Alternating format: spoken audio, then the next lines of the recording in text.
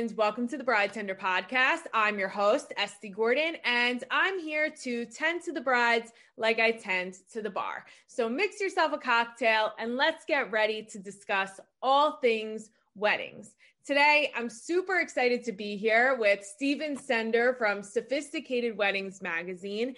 We met a while back when I was still working at the Glen Cove Mansion on Long Island, but Stephen has so much experience with weddings, what goes on, especially in all of New York and the tri-state area. And I knew when doing this podcast, I had to have him on to pick his brain. So Stephen, first off, thank you so much for coming on today. Oh my God, not at all. Thank you for having me.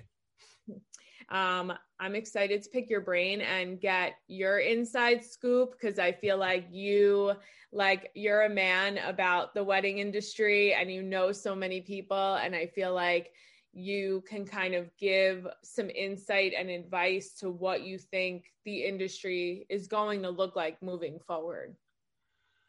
Sure. When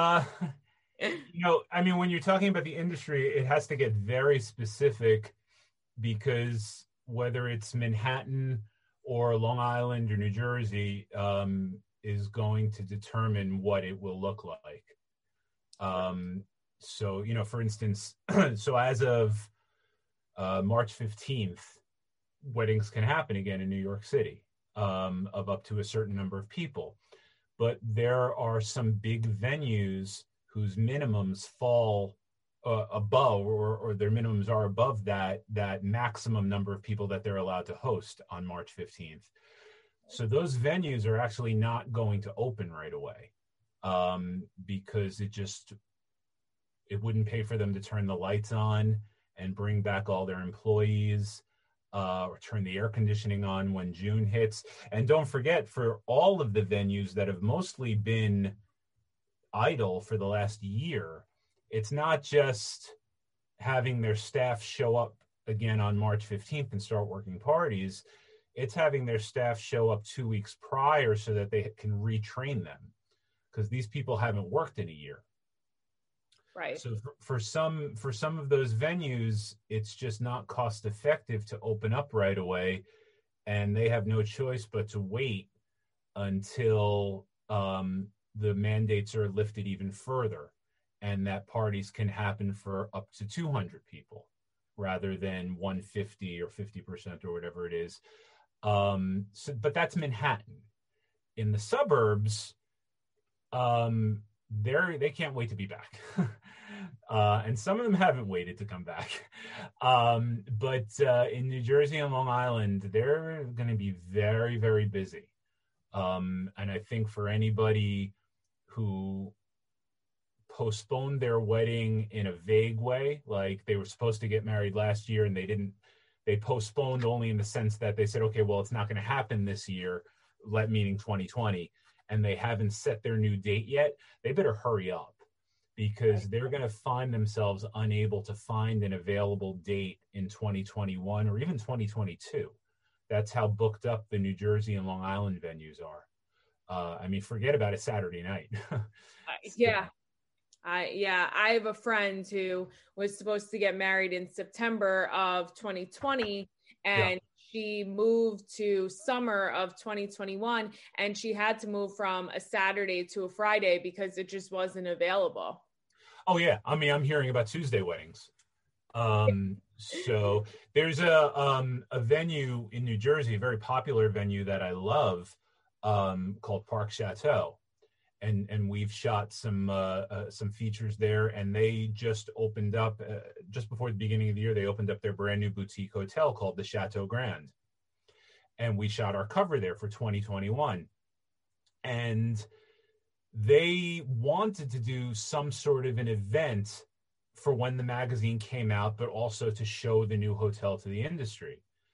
So in the past, we would have an 800 guest release party. There was no way that was going to happen, but they thought maybe a 200 to 300 person cocktail party. But then we sat down and they opened up their calendar book, and they said, well, because the hotel and the venue are on the same property, we want to do it on a night when the venue is available also. And starting the beginning of March, they couldn't find a single night between March and the end of July when the venue wasn't already booked. I mean, it's between the postponed weddings, the weddings that had to relocate because their original venue closed, and then the dates that were already booked, because a lot of people book well over a year out. Yeah. Literally every day of the week, Sunday through Saturday, is booked at that venue from the first week of March through the end of July. And then it slows down in August, and after the Jewish holidays in the fall, back to being booked every day of the week with the exception of Thanksgiving and Christmas. So everybody out there, hurry up. Listen, I mean, as somebody in the wedding industry and who works on the venue side, being booked up is an amazing problem to have. Yeah. But yeah, it's definitely, it's so different. I live on Long Island, but I work in Manhattan, and the differences just between Manhattan and Long Island and Jersey, it's such a big difference. It's a vast difference of, what was allowed, what wasn't allowed. And I think everybody's excited to see that 150 max right now, but there's still just so much to kind of like navigate around. No, absolutely. You have that amount of guests in. Yeah. And it's not forever. I mean, it's Manhattan. It's going to be back. It's just not going to be back this summer. True. Yes. So. Yes, that's definitely true. So I wanted to ask you, like, how are you doing during this time with everything going on? I mean, you mean with the magazine as a business? Yeah, just, you personally, the magazine, everything. Yeah, I mean, it depends. I mean, every other conversation I have with people in the industry is different. On the one hand, I could be talking to, the owner of the Park Chateau in New Jersey, and while things haven't been very busy for them this past year, he's more concerned about the next 2 years going forward and just being worked nonstop, which is a good problem to have. Yeah. But then in the next conversation, I could be on the phone with the owner of a Manhattan venue that typically has a 200-person minimum for a Saturday night booking. And that, that owner is telling me, we don't know that it will pay to turn on our air conditioning in July and August. So we're going to wait until September to reopen. So, from our standpoint, for the magazine as a business, it just meant, stay in touch with the Manhattan people, but put a little more focus on the suburbs because we have to fill at least 160 pages. So, the way that reflects in reality is for the first time ever, we shot our cover in the suburbs and our main cover feature in the suburbs. So. Yeah, I mean, but it kind of shows that you're very on brand with everything going on right now. Well, we're serving our readership, the people who are reading our magazine that want to have, their dream wedding know that it might not be so feasible in Manhattan right now. It probably will be soon. I'm confident about that, but probably, is an uncertain kind of word. So we're serving our readership by giving them the options they have available to them on Long Island and in New Jersey and Westchester. Yeah, because you see that like a lot of people who were planning to have Manhattan weddings who didn't actually postpone, they kind of moved forward with that date or something, but in a different location just to, so that they wouldn't lose like their wedding date. Yeah. I mean, look, there's lots of other things to consider also. I mean, a couple can fall in love with various elements of their wedding, and the way a bride falls in love with her dress, they can fall in love with the band they have or that they've booked or the photographer that they have booked, and there's anxiety about those vendors that they're in love with not being able to work their wedding on their postponed date. So it's not just about the venue.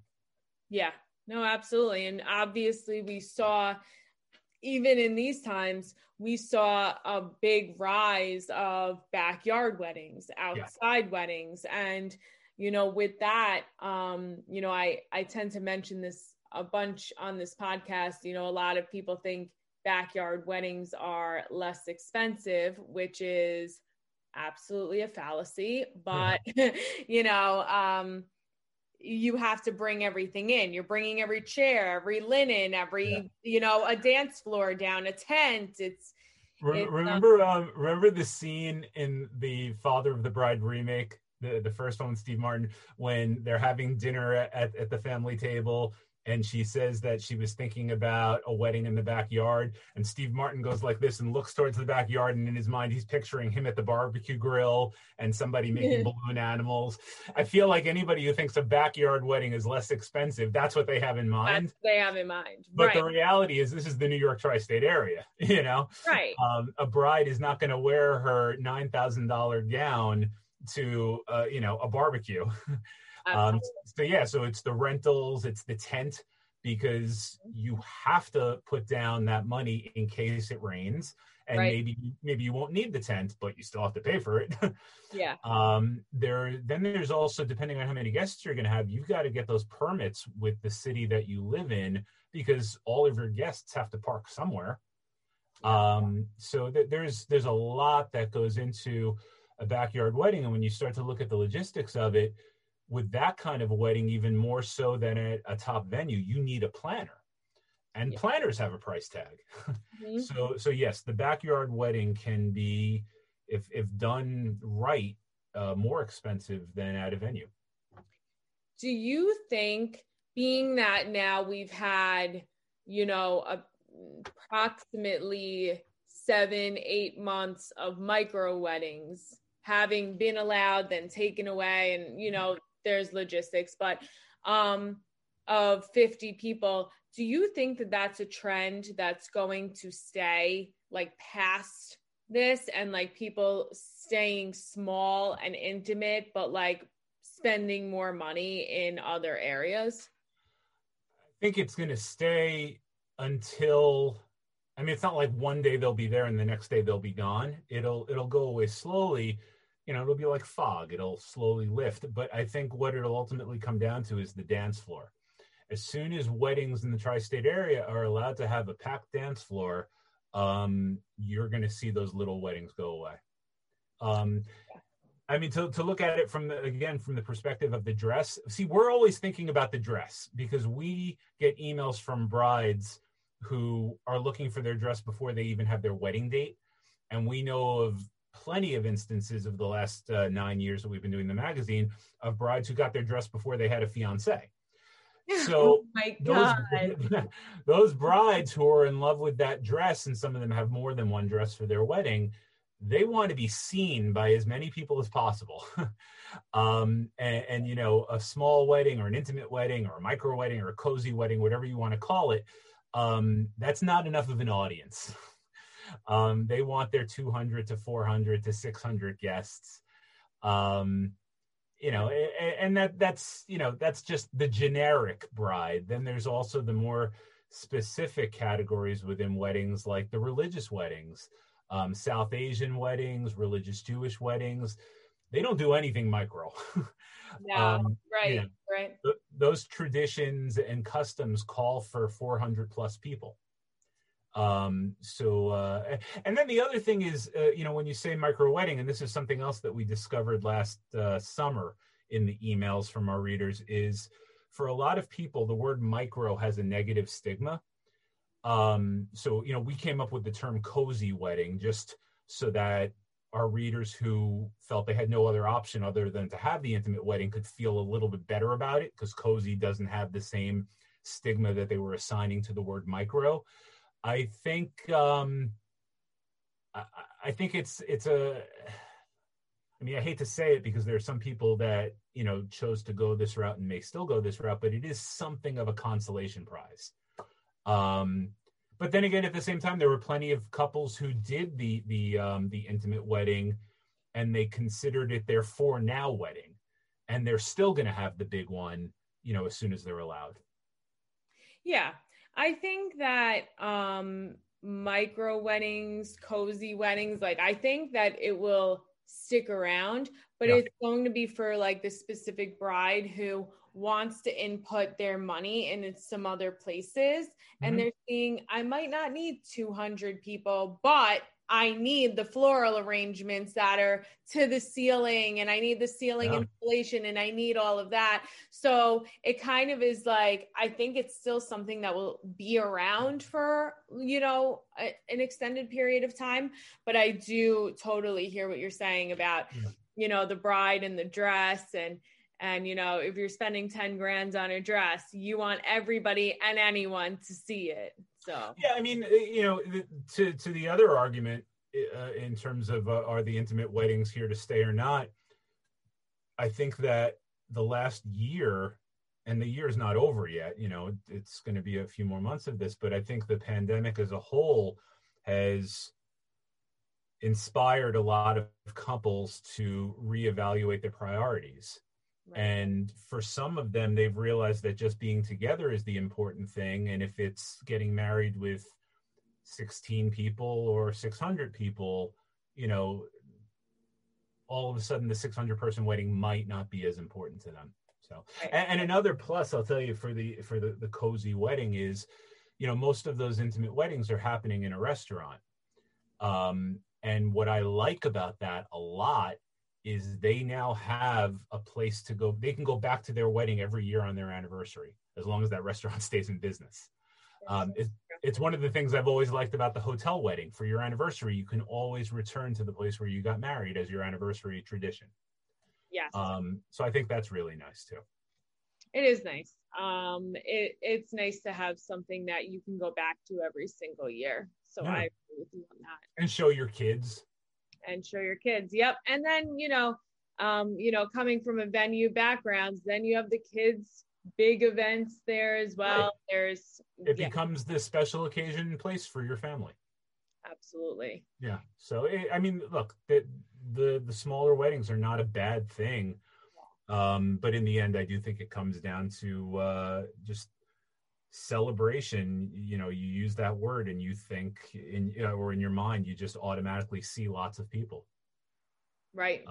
And most couples have more than 16 to 24 members in their family and close friends, and all of a sudden a guest list can balloon. Yeah. I mean, there's so many people who are like, oh no, I can do 150 people. And then they put the list together and before you know it, you're at 275. Yeah. And you're like, how did that almost double? Yeah. So, no, we've also seen situations with the smaller weddings where a couple will commit in the abstract to doing a smaller wedding, whether it's in place of or just for now of the big wedding that couldn't happen. And then they make their list of their important dozen or 16 or 24 family and friends. And if one couple can't make it, all of a sudden that 16-person guest list becomes 14. And that can be enough for them to say, okay, let's just wait for the big party when the pandemic is over.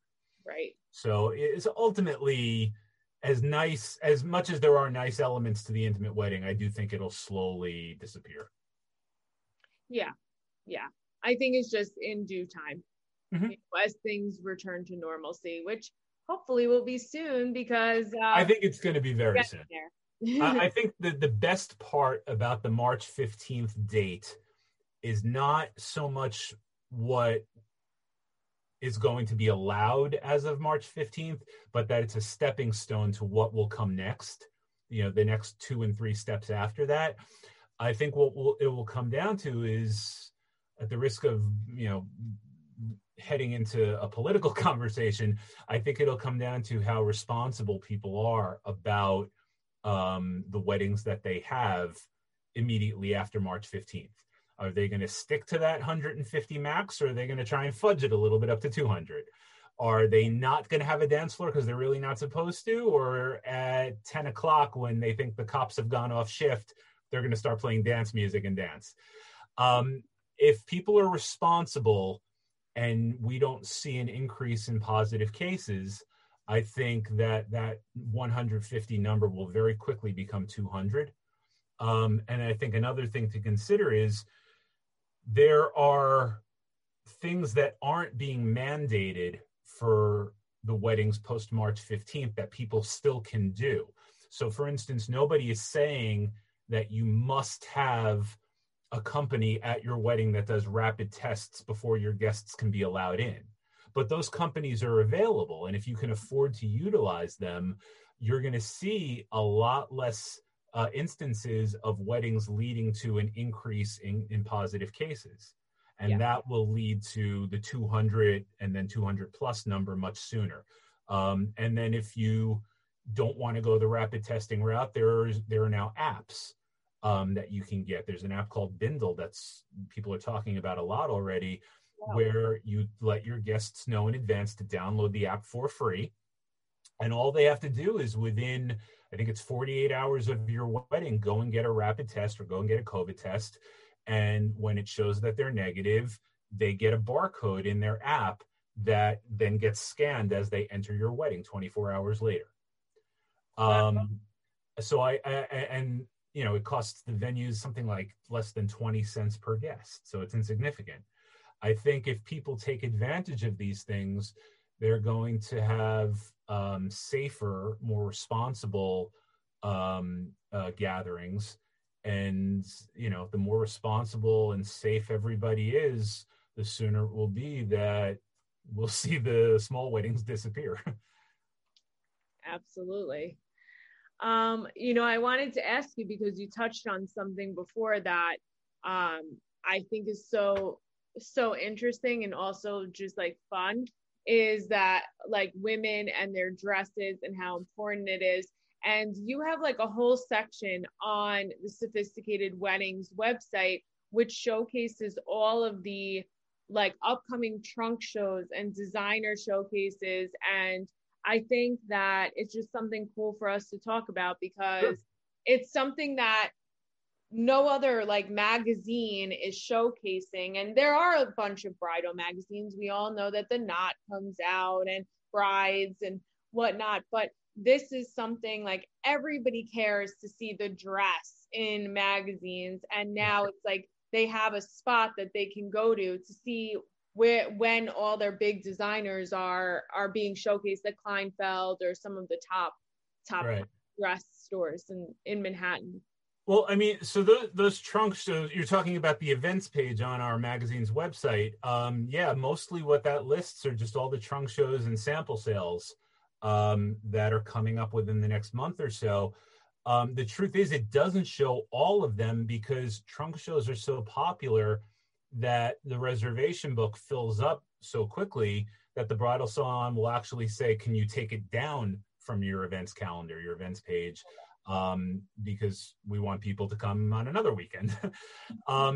Every New York bridal salon, and the Jersey bridal salons are starting to do this more and more also, has a trunk show or a sale or both every weekend of the year.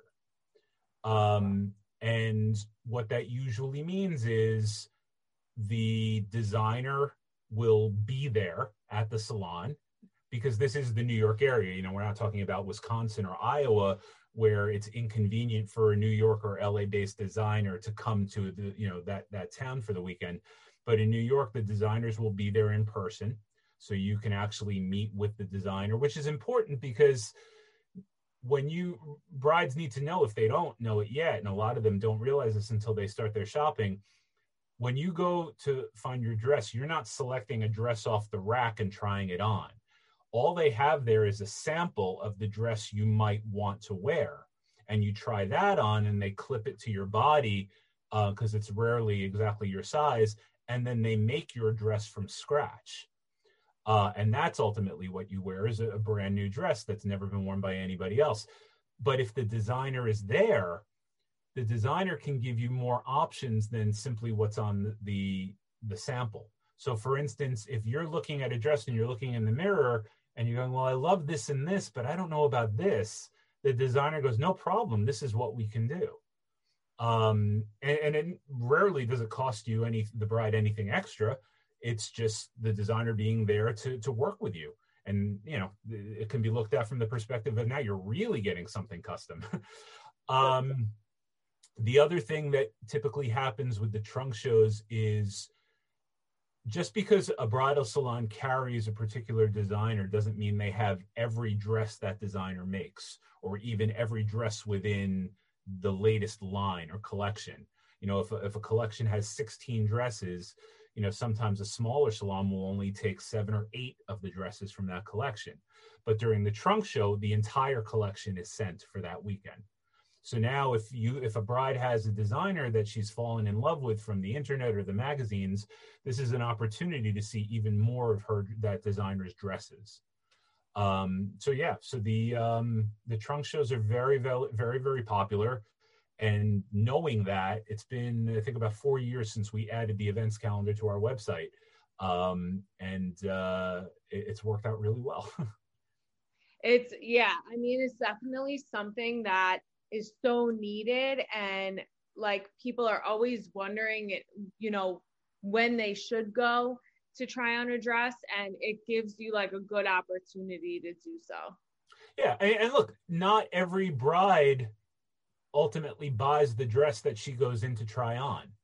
Right. Because dresses look a lot different on the model than they do. I mean, even us, when we select the dresses for our features, we pick the ones first from photos that we want to see, but then we have to see them in person before we commit to using them in the magazine, because everything looks different in person.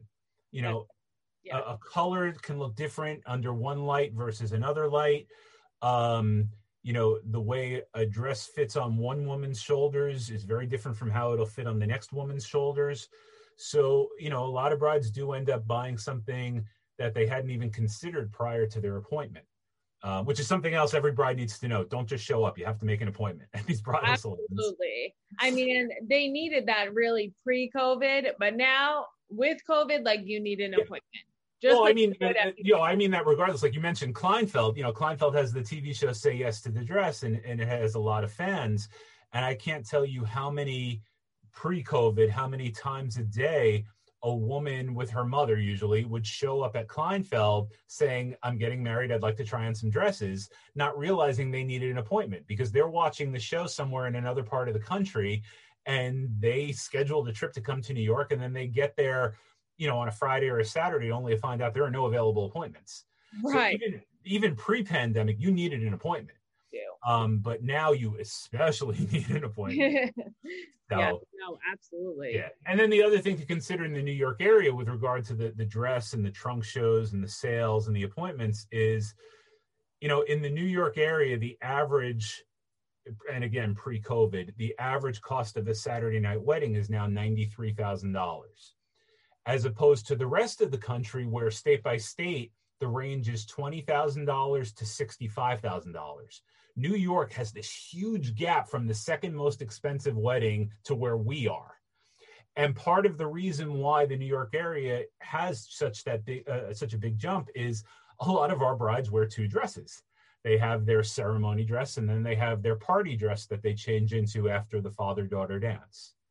So, all the more reason for us to help the brides out with when all those trunk shows are, because they're on a very serious mission. It's so true. It's like, just as New Yorkers, we totally understand these New York brides and New York weddings. Yeah. I think people who might live out of town might be like, oh my God, 2 dresses, but like, this is New York, people. We don't mess around. No, not even for a second. I know of one situation, this is a few years ago, where a bride who we happen to know personally, so that's why I know her story, by the day of her wedding had 5 dresses. Wow. And she was able to afford it, and she certainly didn't wear all 5. She wore 2, and that was always the plan. But she had such a hard time deciding that she wound up getting 5 dresses. Wow. That would be a lot of outfit changes. That's extravagant. Not everybody can do it, but this is the New York area. This is, people of means live here, and the wedding is their, one-time most special day, and they're not going to skimp. That absolutely not here in New York. No. And when we say New York, we have to say, New York area, because it really includes New Jersey now. Yeah. Yes. New Jersey in a way was really, really ready for this pandemic in that in the last 4 and 5 years, New Jersey was stepping up its game big time. You had these venues like Park Chateau and their two sister locations and Legacy Castle, Crystal Plaza that just did a major renovation. I don't want to offend them by saying they had a little chip on their shoulder about New York, but we'll just say it. They had a little chip on their shoulder about New York, and they didn't necessarily want to build or have the best venue in New Jersey. They wanted to have a venue that was on par, if not better than the venues in New York City.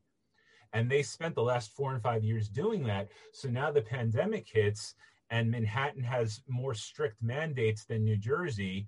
And it's a little harder for Manhattan to come back from the pandemic than it is for New Jersey. New Jersey was ready for this. That's why their venues are so booked up for the next year and a half. Yeah. And I mean, you can see just online on Instagram, like these New Jersey venues really did level up over the past couple years. They're stunning. Absolutely. And here's the thing. It is apple and oranges. So it's unfair to compare a New Jersey venue to a New York venue, but that goes both ways. Manhattan is Manhattan. It has its own personality and its own energy, but there's no Manhattan venue that has enough property for you to land a helicopter so the bride and groom can make a big entrance. Yes. Or like with the South Asian weddings, there's the big tradition of having the groom enter in on an elephant or a horse. Very difficult to do in New York. There's one venue that I know of that has been able to do it. That's Tribeca Rooftop, because their neighborhood is pretty dead on the weekends as opposed to the rest of Manhattan. So they can get away with having a horse go down those cobblestone streets. But the rest of Manhattan can't accomplish that. Whereas in the suburbs, typically the venue has a lot of property and you can have that, that big introduction for your groom on the horse or the elephant. There are a few venues that have enough property for a helicopter to be landed. The suburban venues can have fireworks shows, whereas here in New York City, there's only a couple of venues that can do that. Again, it is apples and oranges. Yeah, no, absolutely. It's really just up to your taste, and it's up to what a bride and groom need for their day. Yeah. Yeah. And then, then the flip side of the coin is if you have relatives coming in from out of town to the New York area, do you want them in Manhattan or do you want them an hour outside of Manhattan? Here in Manhattan, there are going to be more options for hotel blocks. Because your guests have various budgets that, what they can afford and what they can't afford. So there are just more and less options associated with a New York venue versus a suburban venue. Every time I do this, I'm pointing towards New Jersey. I wanted to ask you about the magazine because obviously the magazine has grown so much over the past, bunch of years. How did you get started with it? And how do you get started in the wedding industry? It was a combination of a business idea and a love for weddings. So, my wife, she's not in any of those pictures. My wife, Samantha, is our editor-in-chief. She writes every word in the magazine. She, including the destination articles, it was kind of the real thorn in our side that the pandemic hit when it did, because our 2020 edition was our best ever destination section. Samantha traveled to Antarctica. She traveled to South Africa, to the Scottish Highlands, all over, so that she could write about these articles for the adventurous couples for their honeymoons or destination weddings, and only to put it out in an edition when nobody's allowed to travel. So that was kind of a bummer, but she did have a love for wedding planning, and a more specific love for what was available to a couple for their wedding planning in the New York area. I had just finished doing a magazine up in Westchester, a dining guide with the New York Times, that was very similar to what our wedding magazine is now. And Samantha had the idea to do that kind of a magazine for weddings here in New York, for wedding planning here in New York. And then the next part of the idea was to make it very specific. You mentioned some of those other publications, and they're great. They've been around a long time. Where they differ from us, first is they cover a much bigger geographic area, whether it's nationwide or just going well beyond the tri-state area. It's a big radius. We started out keeping it specific only to New York City. And the only reason we started branching out to Long Island and New Jersey and the other suburbs is we were selling a lot of magazines there. And there was just a demand. So we had to broaden our radius a little bit to the suburbs. And we kind of have a 90-minute rule, a 90-minute drive from Midtown Manhattan. And then to make it even more specific than that, beyond just being very specific to the New York area, our magazine, it was our decision to make it specific to the top 2 tiers of what the New York area offers. And it wasn't about being snobby per se, it was about a term that we call targeted readership. And this is where the business end of it comes in. We wanted our advertisers and potential advertisers to open up the magazine or go to the website and get a very clear picture of who our readership was based on our content. So, not to knock the weddings that fall under those top 2 tiers, because everybody's money is the same shade of green. But we wanted to narrow, again, our targeted readership. And that was the plan. And that's a big part of how our magazine grew as quickly as it did. And now also, with like the audience that you're targeting, which is like a high-end audience, you have high-end vendors and venues within that magazine. What do vendors and venues need to do to kind of like reach out to you to discuss being in the magazine, since you do like it's like one big issue a year, so it's probably a far out process to kind of discuss this with? Yeah, I mean, it can be, it's just like a wedding. You got to plan it well in advance. So we come out once a year, and we're actually about to come out with our 2021 edition. But then 6 months in August, we go back on press. And what we're really doing is reprinting the supply of magazines for the second half of the year. We don't change the cover, but we can change things inside the magazine. And we can certainly add some pages. So typically we do wind up adding about 16 to 20 pages. For instance, I just signed off on 2 photo shoots that will inevitably be features in the reprint in August. We're not even on off press yet with our 2021 edition, but when we go back on press in August, we'll be adding 2 features with 2 celebrities, which is nice. But in terms of getting into the magazine for the venues, the vendors, most of it happens just by them emailing us through the website. Sometimes I'll get a call, usually it's emails. They were at Barnes and Noble, or more likely Whole Foods, and they saw our magazine by the checkout line. How do we get into this? That's the most common email from a photographer or a florist. I was online at Whole Foods. I saw your magazine. How do I get into this? With the venues, it's more common that they come to us because of the website, or the bridal salons, largely because of that events calendar with all the trunk shows. We'll get the email, how do we get into this? The harder part for us has not been signing people up. It's been tactfully and politely telling somebody they're not appropriate for our magazine.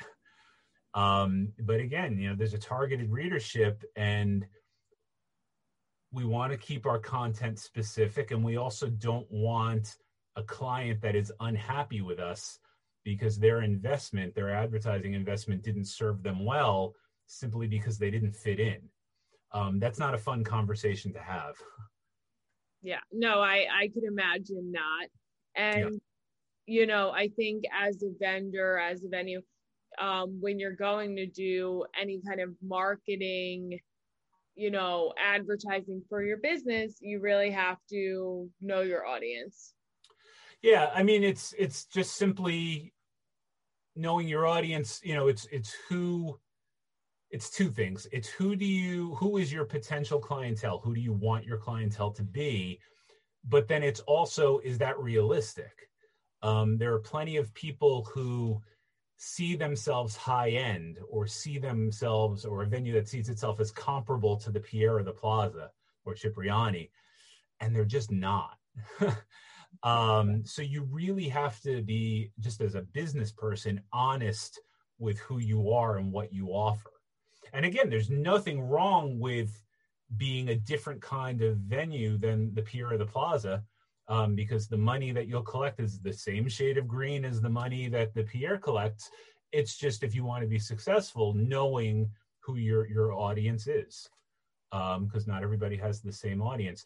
In terms of planning in advance, from a business standpoint, in terms of our magazine, they just have to think about what they want. Like the venues, it's easy. The venues are listed alphabetically. So as long as there's time before press time for us to get them in the magazine, we're going to do it regardless of when they come to us. But if they want a 2-page spread in the front portion of the magazine, or if they want to be on the back cover, or if they want to be considered as a place where we shoot one of our features, they better come to us in advance. We shot our feature, like I said, at the Chateau Grand in New Jersey. And we had a celebrity couple. It was Daniela and Pasha, who were two of the pros on Dancing with the Stars. That was, I want to say, 9 months in the making. We didn't shoot it until this past January because we had to wait for the hotel to be open and ready for us to shoot there. But we knew for 9 months that it was coming. Yeah. Yeah. Well, people don't understand that these photo shoots, they take months and months of preparation to do it right. Yeah, I mean, there have been a couple of times where I've planned a photo shoot in as little as a week. And our reader would never know the difference. But we know, my wife and I, on our end, if we are photographing our first choice or our almost first choice. And then other things happen. There's this couple right here. That's Cynthia Bailey from the Real Housewives franchise. And they just got married this past October. That's her husband, Mike Hill, from Fox Sports. He's a big guy. He doesn't fit a sample size, which meant it took a little, for somebody like this guy, all I have to do is email my favorite men's clothier and they'll send a tuxedo that will fit him because he fit the sample size. For somebody like him, it took finding the place that had the tuxedos that we liked for the shoot and had them in his size. Right. So that's not a shoot that would be so easy to plan in a week. That's a shoot that takes, to do it right, at least a couple of months. And if I have more than a couple of months, all the better. And speaking about shoots, we'd be remiss if we didn't say that you guys do some of the most stunning photo shoots, and you get some of you're very on brand with who you bring on, that even the people that you bring on to do these photo shoots.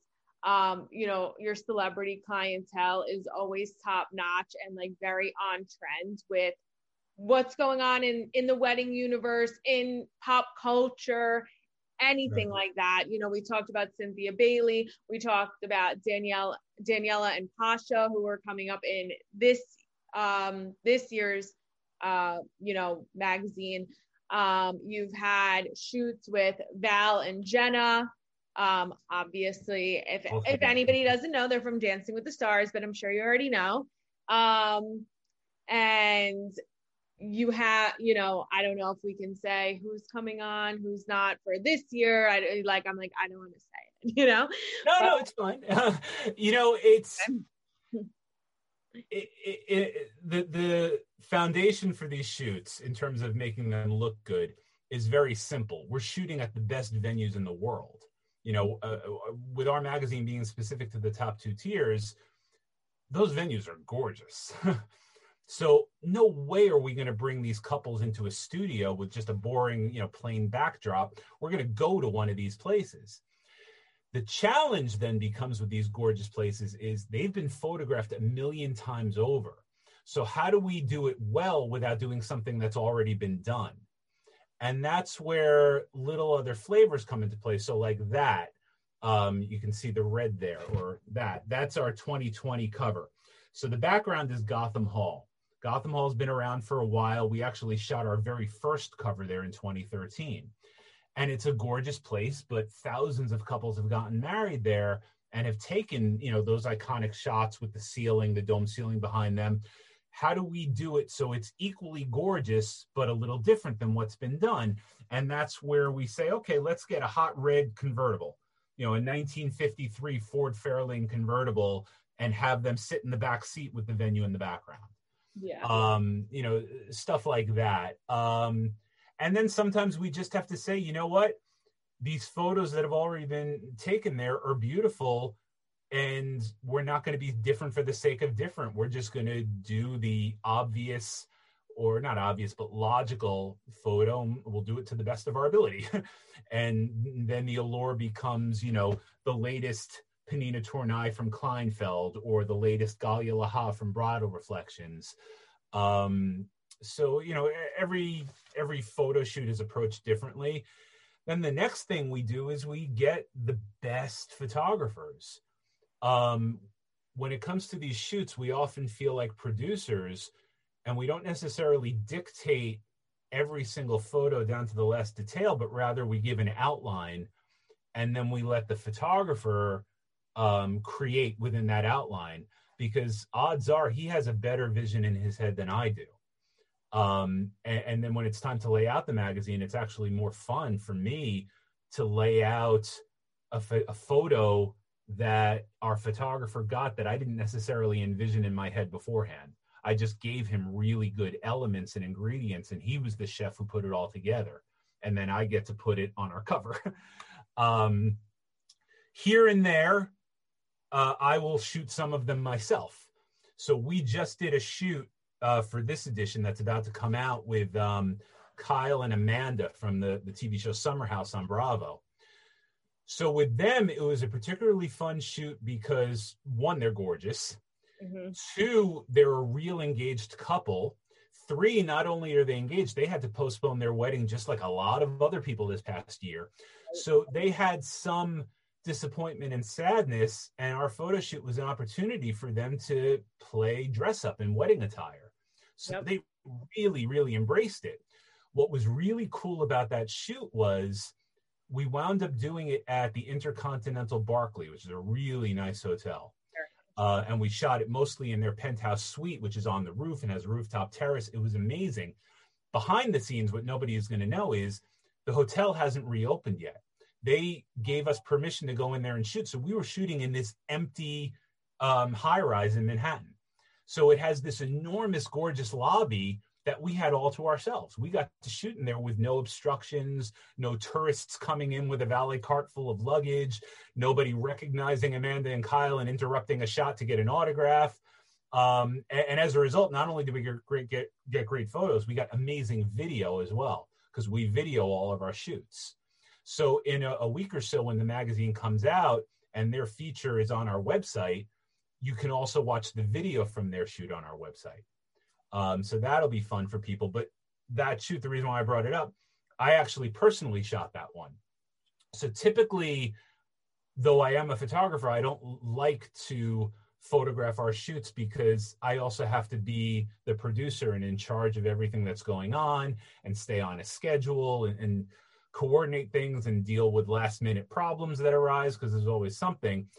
But with this shoot, because I knew we were going to be in this very controlled environment, this hotel that was closed, and because our crew was smaller than usual because of the pandemic, we can't have a lot of people on the set, I said, you know what? I'm going to shoot this one. And boy, was it fun. And I'm lying a little bit. The truth is my first choice photographer wasn't available. And then I said, you know what? I really want to shoot this one and this person isn't available. So I'm going to go ahead and I'm going to do it. And I'm very proud of the end result. And I can't wait for everybody to see it in the magazine. When I saw, because they were posting like on social media that they were like all the pictures, I was like, oh my God, did they get married today? Like, I'm dying. I need to know, because I'm like a huge Summer House fan. Oh yeah. Yeah. Oh my God. Love that show. Yeah. They're really nice.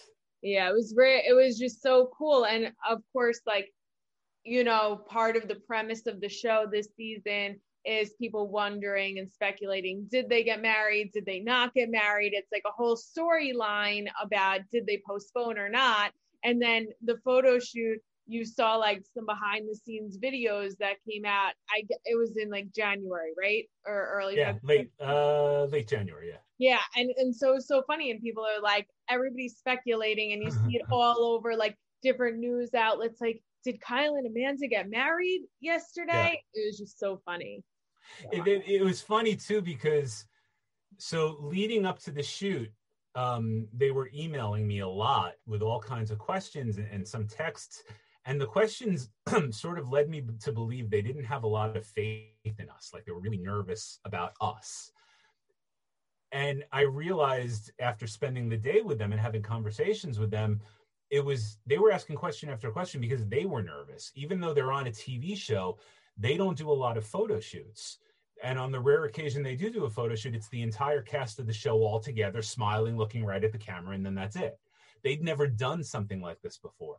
So they had a lot of fun. They really embraced it, and that made it more fun for us. But I'll tell you another funny story with Cynthia and Mike. So we shot theirs at the Essex House and on Central Park South. That shot with the white Maybach was the very first setup we did. So, most of the day we're upstairs in the suite, changing hair and makeup and Cynthia's dresses and Mike's tuxedos. And it was a cold winter day when we shot that. We came down for our first setup. So we're on Central Park South, and we were out there for maybe 15 minutes because it was so cold. But in that time, those red double-decker tour buses are going by, and you can't see it from the photo, but that was a very busy sidewalk, and people are going by, and they're recognizing Cynthia, and they're taking their photos. And they're immediately putting their photos on social media. And then one person, this woman who recognized Cynthia, wound up spending the entire day standing outside of the hotel just waiting to see her again. She got the idea to send the photos to TMZ. So we're doing that first setup for 15 minutes. Now fast forward a few minutes. We're back upstairs in the suite. Cynthia is in the hair and makeup chair getting her makeup fixed. We're getting ready to do the second setup with the second dress. Her cell phone rings. It's her daughter in California, angry with her, saying, "Mom, what are you doing in New York getting married right now without me there?" So TMZ got the photos and they made up their own story. They didn't know it was a photo shoot. They thought Cynthia and Mike were having a secret wedding, and that was the story they put out on their website. Oh my God. So there are a lot of fun elements to the celebrity shoots.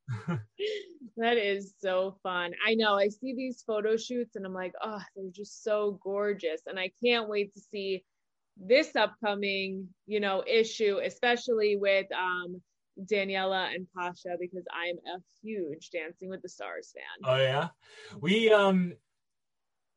There's a little bit of luck involved with these shoots, and the way that presented itself this year was, so the photo shoot, for the first time ever in 9 years, we had to postpone our photo shoot. We've never postponed a shoot before, but the photo shoot was originally supposed to happen when we had that ridiculous snowstorm back in January with, the 20 feet of snow. Oh yeah. So obviously it had to be postponed for a few days, but what was great about it was because we were shooting in New Jersey, the snow was still there and it was still gorgeous and white. And New Yorkers know that in New York City, the snow falls and 45 minutes later, the snow turns dark gray. Yeah. And because there are subways running underground, the ground heats up and the snow becomes slush. That doesn't happen in New Jersey. So, so we had the option when we were shooting their cover and their feature of getting these really beautiful photos outside with this pure white snow around them. So that was beautiful. And it brings to mind another Father of the Bride reference. there's that scene where the wedding is finally happening and it snows for the first time in LA in 30 years. And the wedding planner's assistant he's carrying the buckets of snow and he says, all I can say is, thank God snow is white. It just works. And we were feeling the same way. It was beautiful. So true. Yeah. Yeah. I know, even like living on Long Island too, it's like in the city, snow doesn't like work as much because you don't get to keep that like pretty look for like a long amount of time. Yeah, no, not at all. So, but so the Pasha and Daniela shoot, that was a good one. We're pretty excited for everybody to see that one too. Just like the Kyle and Amanda and Pasha and Danielle are interesting because so they're already married, but they spent the pandemic launching this business that they had in mind for a long time called weddingdance.school. And essentially what it is you're a couple getting married anywhere in the world, really, but anywhere in the country. You email weddingdance.school and you tell them what your first song is, or they can help you pick the song. They choreograph your first dance for you and they teach you how to do the choreography. So in launching that business, they've spent the last several months, 6 months really, immersing themselves in wedding culture and going to bridal salons local to where they live in LA. They're New Yorkers, but they live in LA for the show. And they were, really falling in love with all things weddings all over again. Yeah. So, I mean, they just had a blast with all the dresses we brought in and the hair and the makeup. And for the actual cover, we figured, hey, they're dancers. Let's make them dance. Right. But if we're going to make them dance, there has to be some context. Even though it's a photo, we can't have it look like they're dancing to nothing. So we brought in a band too. But rather than have the band just stand there and hold up their instruments, they played. So you'll see this in the video. They're dancing and there's a band behind them. And the band was really playing. Oops, should have shut that off.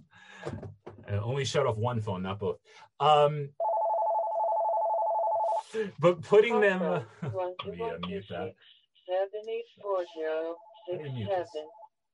Call from 12126 784067. There's an expression. 12126 I'll let that go. 784067. There's an expression about dancers. The hardest thing for a dancer to do is stand still. So it's not completely true, but with that guiding principle, we figured, okay, we're not going to have them stand still. We're going to put them in their element and have them move. And as a result, we got these amazing photos. And whether it was dancing or bringing them into the private wine room at the hotel and having Daniela climb the ladder, she just did it with so much grace, because she is a dancer, that it made for photos that we wouldn't have gotten otherwise. It was tremendous. And then even different photos, simpler photos. There's one photo that we took of Daniela alone without Pasha.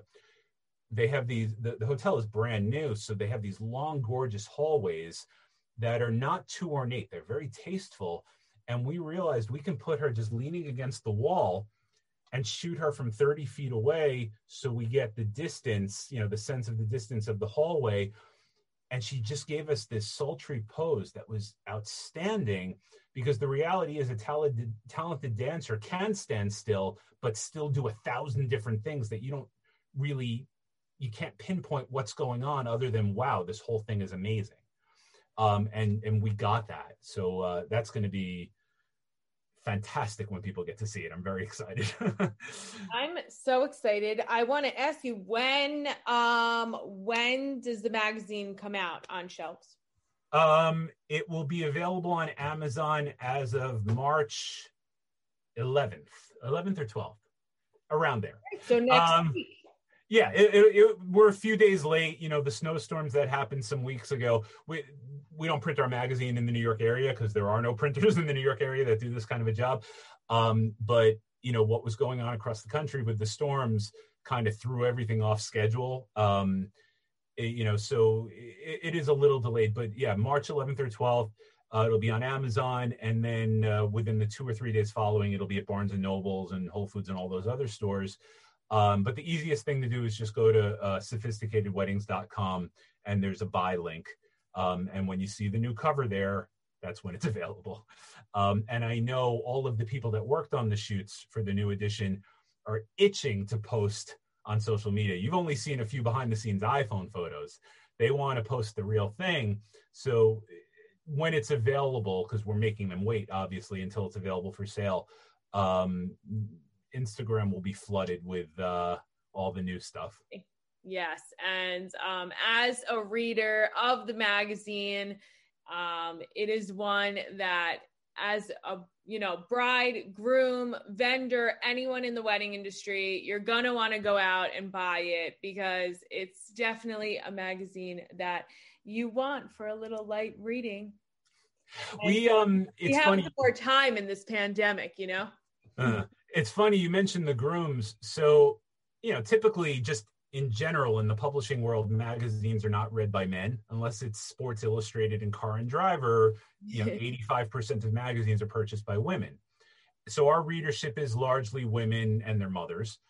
But we realized very early on that though the mothers and the brides themselves were emailing us with questions, very often that question was pertaining to their groom, specific to the tuxedo usually. And to take it even further than that, I don't know if you remember, but here in New York, the 90s brought us Casual Fridays. And Casual Friday kind of turned into a casual work environment in a lot of businesses.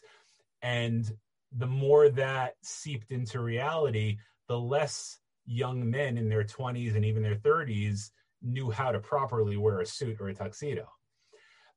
So we have those guys in mind when we do our photo shoots and we write our articles and our blog posts. We know that they might not know the proper way to go out and find what they're going to wear on their wedding day, and what one lapel means versus another, or one tie means versus another, or when black is appropriate versus blue, or all the personalizations that the groom can do with his tuxedo, the lining, or a little special note to his wife. One of my favorite things to advise a groom on if he's getting a custom tuxedo, which is very popular and very common now, or even if it's something off the rack, is to get an inscription on the inside of the jacket, right below the pocket, and have it be like the name of their song that they're going to dance to, or the movie that they saw on their first date, or a cute little phrase that they say to each other, something very personal. So how in the wedding you have the reveal for the bride. The groom sees the bride for the first time. The photographer is over there capturing it. Well, now here's the opportunity for the groom to have a reveal as well. He can open up the jacket and show his bride a surprise, and then you get that reaction too, and it's a special moment that they share. Yeah. So yes, there is something for the grooms. And we're living in a world now where everything is so custom, mm-hmm. and it's important to touch on the grooms too, because, they want they want something custom. Well, there's a lot of elements to that. There's the whole customization thing for the grooms. One, it's good for those guys who don't know how to wear a suit, because they've never bought one on their own. We get emails about grooms who haven't gotten a new suit since their bar mitzvah.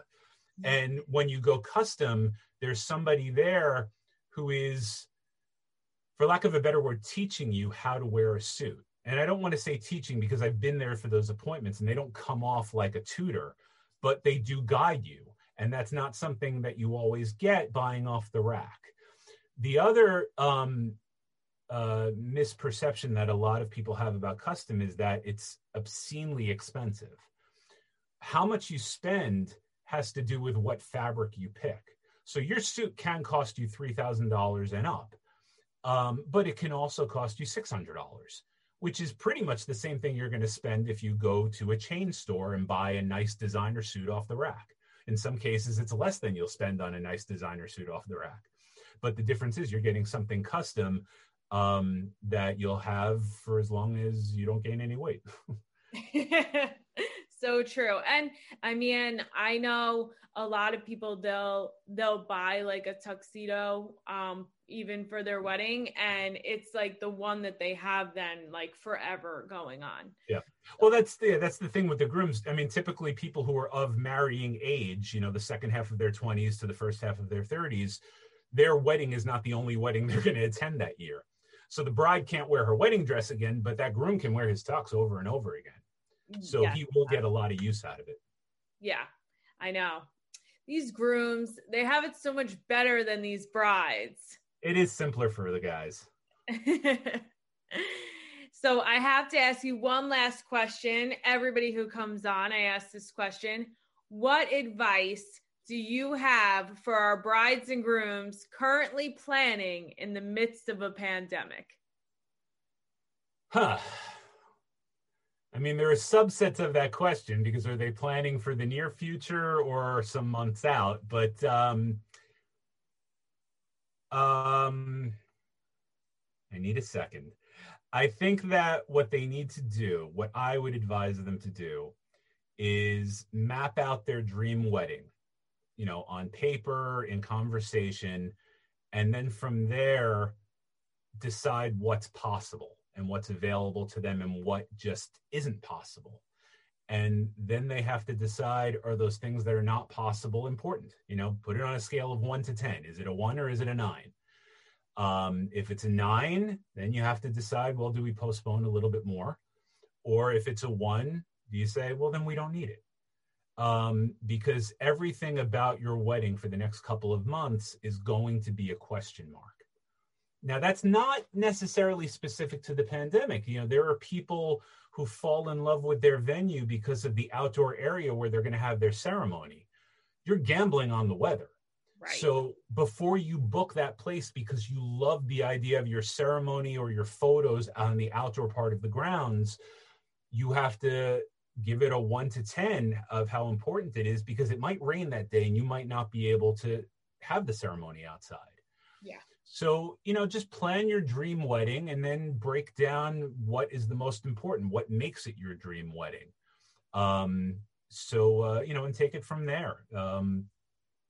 And you know what? Another piece of advice I would give, and this is also non-specific to the pandemic, a wedding is, for lack of a better term, an emotional purchase, which makes it very easy for people to overspend. It's not just the biggest day of your life. It's also a theatrical production of sorts. And theatrical productions don't begin without a budget. So I think before you meet with your planner, who you might hire, or tour the venue you might want to book, you have to do a little bit of research and find out what things cost. And then decide what you're willing to spend, what that budget is, and how much you're going to allocate for each thing. And then if you work with a planner, your planner will help you with that budget and tell you if it's realistic or not, or what categories within it you didn't assign enough money to, or what categories you don't need, or will cost you less, so that when it comes down to 3/4 of the way through your planning and you still haven't booked your cake, you're not cutting back because you're just simply tired of spending. No matter how wealthy you are, nobody likes throwing away money. Right. So as much as this is an emotional thing and it's all about love and a spiritual and emotional connection, the wedding also does have to be entered into a little bit like a production so that it doesn't become a negative for you. Absolutely. And I mean, you touch on something so important, over here at the Bride Sendor podcast, we're always trying to help people save $1, but also we're trying to put them in the real world that this is not a cheap day. So have those discussions beforehand financially, what you're looking to put into it, and then start your search based on that budget. Right. And better than anybody that a good planner will save you what their planning fee is. A good planner, if the fee is 15 grand, 25 grand, 35 grand, whatever it is, they've done this many times and you never have if you're the couple. So they can save you not just an ordeal and save you time, they can save you the amount of money at a minimum that is equivalent to their fee. Right. Because the good planner is only going to put you in the direction that would make sense for you, right. And most importantly, make sense financially. And prevent you from making costly mistakes. Yes. Because they've already done this before many times. Yeah. So, I can't overstate the importance of the planner. Well, we love that over here at the Bride. I know. Steve, where can everybody, follow you so that they're going to be able to see photos and everything as soon as the magazine comes out next week? The easiest thing is to just go to sophisticatedweddings.com. It has the links to our social media. It has the buy link to get the magazine on Amazon. But if you find yourself in a Barnes & Noble or a Whole Foods or any other place in the New York area magazines are sold, look over where the wedding magazines are. You'll see our cover.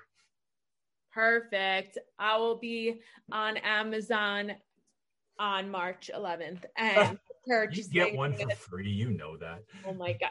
Steve, we can't tell everybody that. Well, Steve, thank you so much for coming on today's episode. Thank you. It is so good to see you after such a long time. I know, right? So long, but I can't wait to be getting back into weddings. And, hopefully in 2022, we're going to see a big sophisticated weddings event since, we know this year is a little different. But for everybody who doesn't know, if you're in the industry and you don't know, obviously you're doing something a little wrong. But Sophisticated Weddings hosts some of the most awesome events. They do a few yearly, but their magazine release party usually would happen around this time. Yeah. And it's definitely a big to-do in Manhattan. Our 2020 event was the last event of the year. It was seriously, yeah. It was on February 28th of 2020. And it was only 2 days prior to that I heard the term N95 mask for the first time. Right? I know. So we've been saying, we had this big 800 guest party at Gotham Hall because that's where the cover was. And a couple of weeks later, the world came to an end. It was literally a month later that we were in quarantine. I know. And the thing is, when the quarantine started, everyone thought it was going to be 2 weeks. Yeah. Oh, we were planning a June event. Right. It was the end of March or the beginning of April that I was on the phone with, I had a three-way call with somebody from Kleinfeld and a venue about doing a welcome back, so to speak, party at the end of June.